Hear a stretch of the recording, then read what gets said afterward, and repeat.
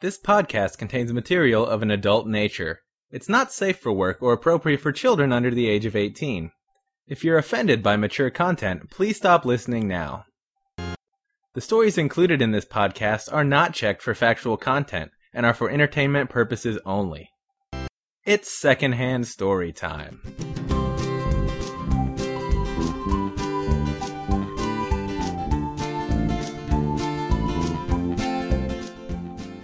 Hello and welcome to episode number 65 of Secondhand Storytime, the show where we tell stories we heard from someone else. I'm your host, Will Kistler. Today I'm happy to be joined by my good friend Nikki. She's got a story about some of the older generations of her family from Papua New Guinea.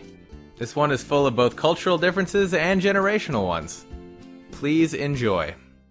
Alright, so I'm here with my good friend Nikki. So Nikki, thank you for joining me. Thank you for having me. Yeah, glad to have you. And I guess you have a secondhand story, right? You heard this from someone else? Yes, I did. And you didn't witness it yourself? No. Okay. It's my grandfather, so it was family members in my village that told me the story when I went to visit. Okay. And just for the listeners, where did you go to visit? Oh, Papua New Guinea. I'm from the Highlands, so it was in a village called Gambago. Okay. So that's the setting for this story. Yeah, it's pretty high in the mountains.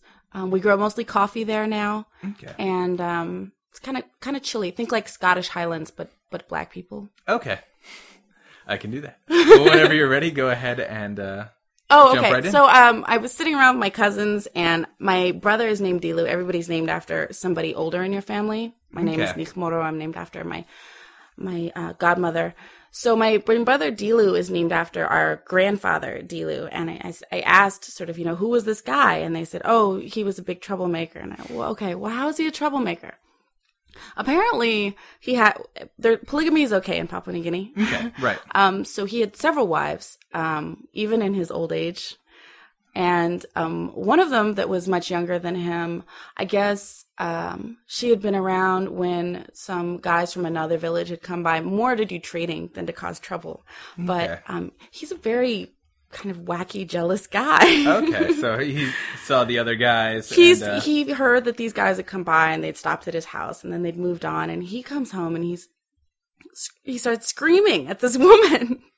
His youngest wife of all. Yeah, his wife. But she probably was half his age or something. But he was like a big man in the clan, so it was a good marriage. Anyways, he started screaming at this woman. Oh, you slept with these guys. You slept with these guys. The way they say it is that you got raped, but they don't mean to blame the other people. They blame the women. So like you got raped, but you were asking for it? Ooh. Oh, you were... I know what you did. I know what you did. And that's what he jumps to immediately after. Immediately. He heard they stopped by. Yeah. So she gets really scared and she goes and she runs and crawls up in a tree. And so my grandfather goes running out to this tree with an axe and starts chopping the tree down with this woman standing way up in the top of a very skinny, they call it the word for tree is DY. Okay. So he's cutting this DY, cutting this DY, and this woman, she's swinging back and forth in this little skinny tree, screaming, no, I didn't do that. And he's just chopping this tree down.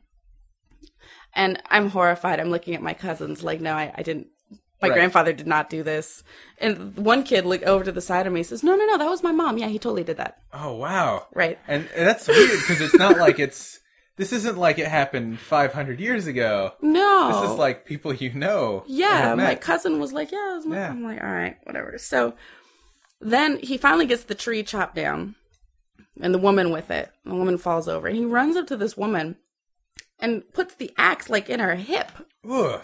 Like hits her with the axe. He like chops her with the axe and it winds up in her hip to one of those angles where the axe was in her hip and the handle was just in line with her leg. So then she goes running through the village with the axe handle swinging in line with her leg. Oh, wow. Running through the village yelling, Dilu's gone mad. And everybody's like, well, that's not, why do you think you're wife number 5? And she's running through the village. Dilu's crazy. That's a tough lady, though, to take an axe in the hip and run away from it. And so she goes and she hides. Where did she hide? She hid in the coffee farms because his sister was out there. I guess then his sister took over telling this story. It was someone else telling the story. And then his sister turns to me and says, yeah, and I went out the next morning to look at my coffee trees, and I heard someone out there, and I go out and I say, what are you doing out here? And she says, your brother X'd me. Oh, wow. So she was fine. Maybe it wasn't a big axe. Maybe I'm imagining an American axe. But if he could take down a tree with it. I don't know. Maybe it was a skinny DY and like a little hatchet. Maybe. But either way, I wouldn't want a hatchet. No, I mean, an axe of any size is too much for my hip. But so she was okay. I mean, obviously she went on to have children. I mean, at the very least, she was a tough lady to right. I just can't imagine lying around in the coffee trees. I can't imagine climbing a tree to get away from one's husband. I don't know. She's wacky though. Yeah. So then my cousin Dominique tells me later that night, he's like, yeah, Delu had some really strong opinions about how one should treat their wives. And my cousin Dominique, he had just gotten married. So he was maybe 19. His wife was 17 or 18. Okay, so young couple. Young couple had just gotten their house, and it was like a cold, wet, rainy day, as many are in the Highlands. And he'd come in with his Uncle Delu, and they sat down, and they had just gotten the fire going, and were warming up their toes. And in comes his wife, who'd been farming, and their farms are usually pretty far away from where they live. Okay, so she's like tramped through the rain and the fog, and has, 20 pounds of sweet potatoes with her. And she comes to sit down, and she starts fiddling with the fire, and she puts it out. So Delu accidentally puts out the fire. Right. And Delu, without missing a beat, turns to Dominic and says, Dominic, kick her right here, pointing to her lower back, to her kidneys. Kick her. Yeah, okay. Kick her right here in her kidneys, really hard, and then we'll go put her down the outhouse. Wow. Because like in a village of like 60 people, they would dig like a communal outhouse. It's like a communal latrine. Yeah, a latrine, and somewhere. then they move it, every couple of months. It's really convenient, sort of hygienic, because it also fertilizes gardens. Okay. But it's a really big, deep hole for 60 people to be using. It would be hard for someone to get out of. Yeah, no, that would never happen. The mud is so it's very... Right, so you'd have to be helped out. Or, you would drown down there. Oh, wow.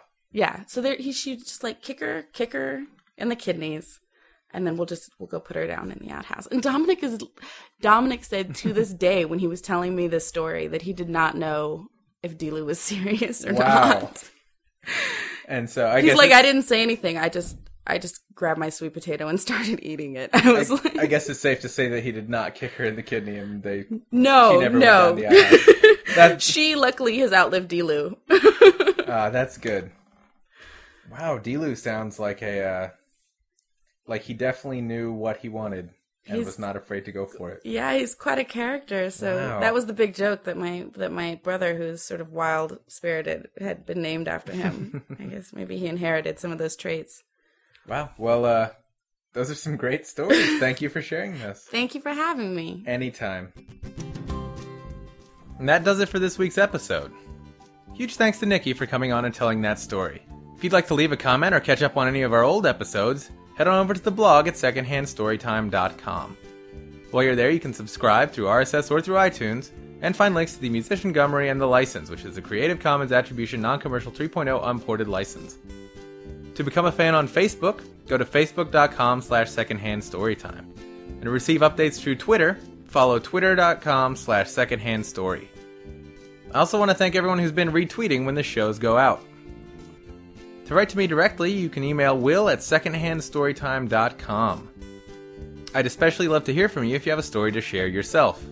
Perhaps, like today's story, you have something good about an ancestor or distant family member of yours. Thanks for listening to this week's episode. There'll be another one next Thursday.